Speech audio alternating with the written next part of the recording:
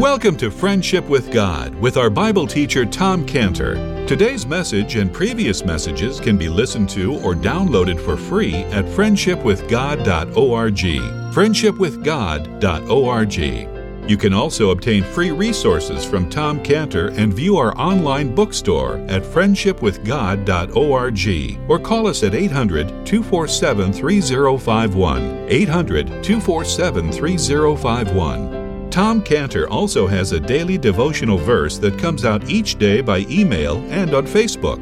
To receive this small daily devotional verse that Tom Cantor puts out, you can sign up at friendshipwithgod.org, friendshipwithgod.org, or find Tom Cantor on Facebook by searching for Tom Cantor and Friendship with God. Now, here is our Bible teacher, Tom Cantor. Hello, I'd like to welcome you today as we continue in our study in the book of Exodus. Let's look to God in prayer. Father, we look to you and pray that you would open the eyes of our understanding that we might see the Lord Jesus Christ. We pray for the Holy Spirit to be our teacher today as we study in the book of Exodus. We pray in Jesus' name. Amen. Now, if you please follow along here in Exodus chapter 2 and beginning in verse 11. And it came to pass in those days, when Moses was grown, that he went out into his brethren and looked on their burdens, and he spied an Egyptian, spiting an Hebrew, one of his brethren. And he looked this way and that way, and when he saw that there was no man, he slew the Egyptian and hid him in the sand. And when he went out the second day, behold, 2 men of the Hebrews strove together, and he said to him that did the wrong, Wherefore smitest thou thy fellow? And he said, Who made thee a prince and a judge over us? Intendest thou to kill me, as thou killest the Egyptian? And Moses feared and said, Surely this thing is known. Now when Pharaoh heard this thing, he sought to slay Moses. But Moses fled from the face of Pharaoh and dwelt in the land of Midian, and he sat down by a well. Now, a little bit of review. Verse 11 here, this is the response of the Jewish people. And he said, Who made thee a prince and a judge over us? Intendest thou to kill me as thou killest the Egyptian? Moses feared, and he said, Surely this thing is known. So in our last study, we saw how Moses was shocked to learn that there were really 2 enemies of the Jewish people. One enemy was external. That was well known. That was well identified. That enemy was represented by this one Egyptian beater of the Jewish people, at that time. The Jewish people were slaves to the external Egyptian beaters. And on the first day that Moses went out to see his brethren, when Moses saw this one Egyptian beater whipping one of his brethren, Moses clearly identified this man who was beating the Jewish man. He identified him as the enemy of his brethren. So we have to now ask the question, Moses, what went on that day when you killed the Egyptian? Did you let your passions just run wild? Moses, were you out of control? Moses, what were you thinking when you killed that Egyptian? I mean, that's the question that's on the table that we need to answer. This is the question. What in the world was Moses thinking when he killed that Egyptian beater? Now, the answer to that question of what he was thinking when he killed the Egyptian is given to us by Stephen in his last words in Acts chapter 7, verse 25. And please turn to that. This is going to be a key verse here as we go through this passage in Exodus, Acts 7:25. And we're going to get the answer to this question of what was Moses thinking when he killed the Egyptian. Because the answer to that question as to what Moses was thinking when he killed the Egyptian is very, very important for us to really understand where Moses was at in his thinking. And it says in Acts 7:25 that he understood how that God, by his hand, would deliver the Jewish people. That's the statement in Acts 7:25 that guides our thought, that guides our understanding as we consider this question of where was Moses' head at? What was he thinking when he killed the Egyptian? Moses understood that God, by his hand, was going to deliver the Jewish people. So with this understanding in his mind, Moses kills this Egyptian beater and he buries him in the sand. So from Moses' understanding, with the killing of this Egyptian beater of the Jewish people there, Moses had begun. This was the inaugural act, the beginning of his work of God by his hand to deliver the Jewish people. Moses also understood that God by his hand would judge or govern the Jewish people. So in verse 13, when Moses tried to end this fight between these two Jewish people, when he tried to reconcile these two warring Jewish people together, and what he was saying when he said to the one that did the wrong, "Wherefore smitest thou thy fellow?" With that statement, that was Moses' inaugural statement to begin his work of God by his hand governing the Jewish people. So what happened on these two momentous days in Moses' life was a momentous start of the work of God by Moses' hand to, one, deliver the people from the Egyptians, and two, to govern the Jewish people. Now, this brings us now to verse 14, very important, where it says, "And he said," this is where the Jewish person did the wrong, is responding back to Moses. Very important words when he said, "Who may be a prince and a judge over us? Intendest thou to kill me as thou killest the Egyptian?" And Moses feared and said, "Surely this thing is known." So this Jewish person responds now to Moses. But in his response of what he says to Moses, he is now a representative for a pattern or for a typical response of the Jewish people. He starts off by asking this challenging question of who? Who may be a prince and a judge over us? Who? This person, by this question, is challenging the authority of Moses. He's really asking, who made you over us? In other words, what is your authority? And this question of who reminds us of two all-important who questions in the Bible. The first all-important who question in the Bible is asked by man, and that question is very simply, who is the Lord Jesus Christ? Each person's answer to that question of who is the Lord Jesus Christ will determine for each person whether that person will spend eternity in heaven or whether that person will spend eternity in hell. If a person answers the question of who is the Lord Jesus Christ with an answer like this, he's merely a man. He's a great man, but he's just a man. He's a prophet. He's a great prophet. He's a man of wisdom, a very wise man, the wisest man. But nothing more than that to me personally. If a person says that, then that person will spend eternity in hell. If a person answers that question of who is the Lord Jesus Christ with, he is a great king. He's the King of the Jews. He is God, come in the flesh. He is the Savior from sin. But nothing more than that to me personally, then that person will spend eternity in hell. But if a person answers that important question of who is the Lord Jesus Christ with this, he's the King of the Jews, he's my king. He's God come in the flesh, he's my God. He's the Savior from sin, he's my Savior. He's my personal Savior. He's the Lord of my life, and he is my personal Savior from sin. That person will spend eternity in heaven according to the Bible.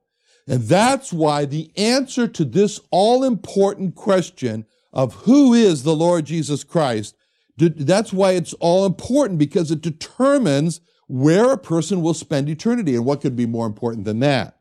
That's why the Lord Jesus Christ was very interested to know what each person said as to that question. And that's what he asked in Matthew 16:13 through 18, when it reads like this. When Jesus came into the coast of Caesarea Philippi, he asked his disciples, saying, "Whom do men say that I, the Son of Man, am?" There's the question he asked. He wanted to know, what do others say? And they said, "Some say that thou art John the Baptist, some Elias or Elijah, and others Jeremiah, or one of the prophets." Then verse 15, "He saith unto them, But whom say ye that I am? And Simon Peter answered and said, Thou art the Christ, the Son of the living God. And Jesus answered and said unto him, Blessed art thou, Simon Bar-Jonah, for flesh and blood hath not revealed it unto thee, but my Father which is in heaven. And I say also unto thee that thou art Peter, and upon this rock," what rock? The rock of his confession. "Upon this rock I will build my church, and the gates of hell shall not prevail against it." On each person's personal confession, that's the rock, and submission to the Lord Jesus Christ as God come in the flesh, that would be what he would build his church on. In other words, every person within his body, within his invisible body with the church, that's what the church refers to, every person makes that rock confession that you are the Messiah, you are my Messiah, you are the Son of the living God, you are my God. So the first all-important question, the who question in the Bible is, who is the Lord Jesus Christ? But there's a second all-important who question in the Bible, and that's found in Isaiah chapter 53:1, where that all-important chapter, right in the heart of the Bible, like it's the heart of God, Isaiah 53, describing the sacrificial death of the Lord Jesus Christ for our sins, and that chapter starts with the word who. It says, "Who has believed our report?" Who's asking this question? God is asking this question. God is wanting to know, just like the Lord Jesus Christ, who was asking the question, "Whom do men say that I am? Whom do you say?" God is asking, wanting to know, who believes the report of Isaiah 53? And that's what it says, who hath believed our report? So Isaiah 53 is a report. It's a report of what? Isaiah 53 is a report of how the Lord Jesus Christ was, according to verse 11, the righteous servant of the Lord, who was sinless, according to verse 9. He hath done no violence, neither was there any deceit in his mouth, who was the justifier of the ungodly, according to verse 11. My righteous servant shall justify many. And he justified many by taking our sins on him, according to verse 11. My righteous servant justify many, for he shall bear their iniquities. And when he did that, he was, according to verse 5, wounded for our transgressions. He was bruised for our iniquities. The chastisement or the punishment for our peace was upon him, and with his stripes we're healed. So now, the second all-important question in the Bible of who, that question God's asking, and that's Isaiah 53, open with this, and who has, according to verse 10, made his soul an offering for sin. That's what God wants to know. Who, when it says, who has believed our report, it starts out in verse 1, it really gets down to the heart of the matter in verse 10 of Isaiah 53, when God really is asking, who has made his soul an offering for sin? Who has made the soul, the sacrifice of the Lord Jesus Christ on the cross, their personal offering for sin? Who has trusted the Lord Jesus Christ in his death to pay for all of their personal sins? Who has made the Lord Jesus Christ his personal Lord and Savior? That's God's question of who. Now, this challenge to Moses, who made thee, was really a rejection of his authority. The challenger of Moses asked this question, who made thee a prince and a judge over us? It was the authority of Moses that was being challenged. This was not the first time, this was the first time, but this is not the last time when the authority of Moses is going to be challenged. Challenging the authority of Moses was going to be a sad, unfortunate, recurring event on the part of the Jewish people. For example, there will come a time, as we'll see, when Moses will marry a black Ethiopian woman. And when he did that, his authority was challenged. And that's given to us in Numbers chapter 12, verses 1 through 10. And here's how it reads. And we'll see that the actual people who challenged his authority was his own sister and his brother. They were very offended that he had married a black woman, it says. And Miriam and Aaron spake against Moses because of the Ethiopian woman whom he had married, for he had married an Ethiopian woman. And they said, hath the Lord indeed spoken only by Moses? Hath he not spoken also by us? And the Lord heard it. Now the man Moses was very meek above all the men which were upon the face of the earth. And the Lord spake suddenly unto Moses and unto Aaron and unto Miriam, Come out, ye three, unto the tabernacle of the congregation. And they three came out. And the Lord came down in a pillar of the cloud and stood in the door of the tabernacle and called Aaron and Miriam. They both came forth, and he said, Hear now my words. If there be a prophet among you, I, the Lord, will make myself known unto him in a vision and will speak unto him in a dream. My servant Moses is not so, who is faithful in all mine house. With him will I speak mouth to mouth, even apparently, and not in dark speeches, and in the similitude of the Lord shall he behold. Wherefore then were you not afraid to speak against my servant Moses? And the anger of the Lord was kindled against them, and he departed, and the cloud departed from off the tabernacle, and behold, Miriam became leprous, white as snow. And Aaron looked upon Miriam, behold, she was leprous. So in this particular case, we see even his own sister, Miriam, and his own brother, Aaron, they were the challengers of Moses' authority because they were prejudiced against black people, and they could not accept that their own brother Moses had married a black woman. And it appears that Miriam, Moses' sister, she was the most outspoken. It appears she was the most outspoken against Moses for marrying the black woman, and that God, in essence, said to Miriam, God was so angry. Miriam, in essence, was saying, Here, Miriam, you like white? I'll make you white. You can be white with leprosy. It was an anger of God. In the same way, the authority of the Lord Jesus Christ was continually challenged. In Matthew chapter 21, verse 23, we read this, And when he was come into the temple, the chief priests and the elders of the people came unto him as he was teaching and said, By what authority doest thou these things? And who gave thee this authority? Does that sound familiar? Just like they said to Moses, like that man said to Moses, Who made thee a prince and a judge over us? And Jesus answered and said unto them, I also will ask you one thing, which if you will tell me, I and likewise will tell you by what authority I do these things. The baptism of John, whence was it? From heaven or of men? And they reasoned with themselves, saying, If we shall say from heaven, he will say unto us, Why did ye not then believe him? But if we shall say of men, we fear the people, for all hold John as a prophet. And they answered Jesus and said, We cannot tell. And he said unto them, Neither tell I you by what authority I do these things. So here were the religious leaders. They were the religious leaders who challenged the Lord Jesus Christ. They could not deny the wonderful miracles, the works, the teaching that he was doing.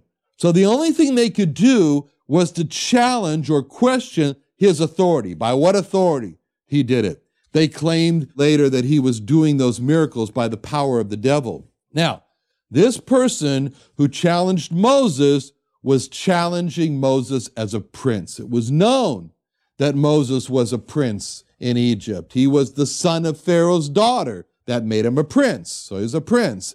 But with scorn, this Jewish person was saying, You might be a prince over the Egyptian people, but you're no prince over us. That's what he meant when he said, Who made thee a prince and a judge over us? He was saying, Pharaoh's daughter may have made you a prince over the Egyptian people, but who made you a prince and a judge over the Jewish people? That is quite a welcome for the greatest deliverer that the Jewish people ever had from Moses. And it reminds us of the announcement that God the Father made at the coming of the Lord Jesus Christ. He made that announcement in Isaiah chapter 9, verse 6 and 7, where the Lord said, where it was said, really, it's Israel speaking, and it says, "For unto us a child is born, unto us a son is given, and the government shall be upon his shoulder, and his name shall be called Wonderful Counselor, the Mighty God, the Everlasting Father, the Prince of Peace. Of the increase of his government and peace there shall be no end. Upon the throne of David and upon his kingdom, to order it and to establish it with judgment and with justice from henceforth even forever. The zeal of the Lord of hosts will perform this." So who made the Lord Jesus Christ a prince and a judge over all?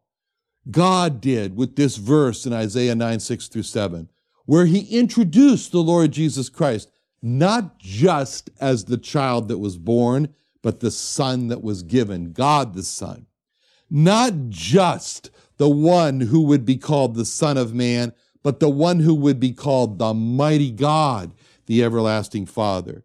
Not just a prince, but a Prince of Peace. Not just a king to sit on the throne of David for a limited time, as other kings had, but a king whose increase of his government and peace there shall be no end. Not just a king with a temporary kingdom, but a king with his kingdom to order, to establish it with judgment and with justice from henceforth, even forever, no end.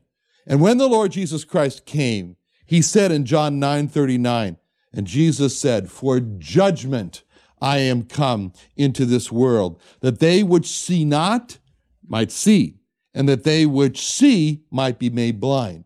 When he came into the world, he saw those who saw in part who he was, because they believed, and they wanted to see who he was. And he opened their eyes. Those which see not, he caused to see. He opened their eyes so that they could see what they didn't see him more, recognize him more for his deity and his glory. And he saw those who would also not believe and who had made themselves blind to any amount of light about him as to who he is, and he made it so that they could not see who he was. In fact, it was at his trial when the Lord Jesus Christ spoke about his authority. That's when the leaders condemned him. In Matthew 26:64, it says, "Jesus saith unto them, Thou hast said, nevertheless I say unto you, hereafter shall you see the Son of Man sitting on the right hand of power and coming in the clouds of heaven." Then the high priest rent his clothes, saying, "He has spoken blasphemy. What further need have we of witnesses? Behold, now ye have heard his blasphemy. What think ye?" They answered and said, "He's guilty of death." Now, verse 14 in Exodus 2:14, "And he said, Who made thee a prince and a judge over us?" And then he went on to say, "Intendest thou to kill me as thou killest the Egyptian?" This accusation of Moses, against Moses, of wanting to kill the Jewish people. This was the first time that Moses was accused of wanting to kill the Jewish people, and it became a pattern where the Jewish people would blame Moses, sadly, unfortunately, on a number of occasions for wanting to kill the Jewish people.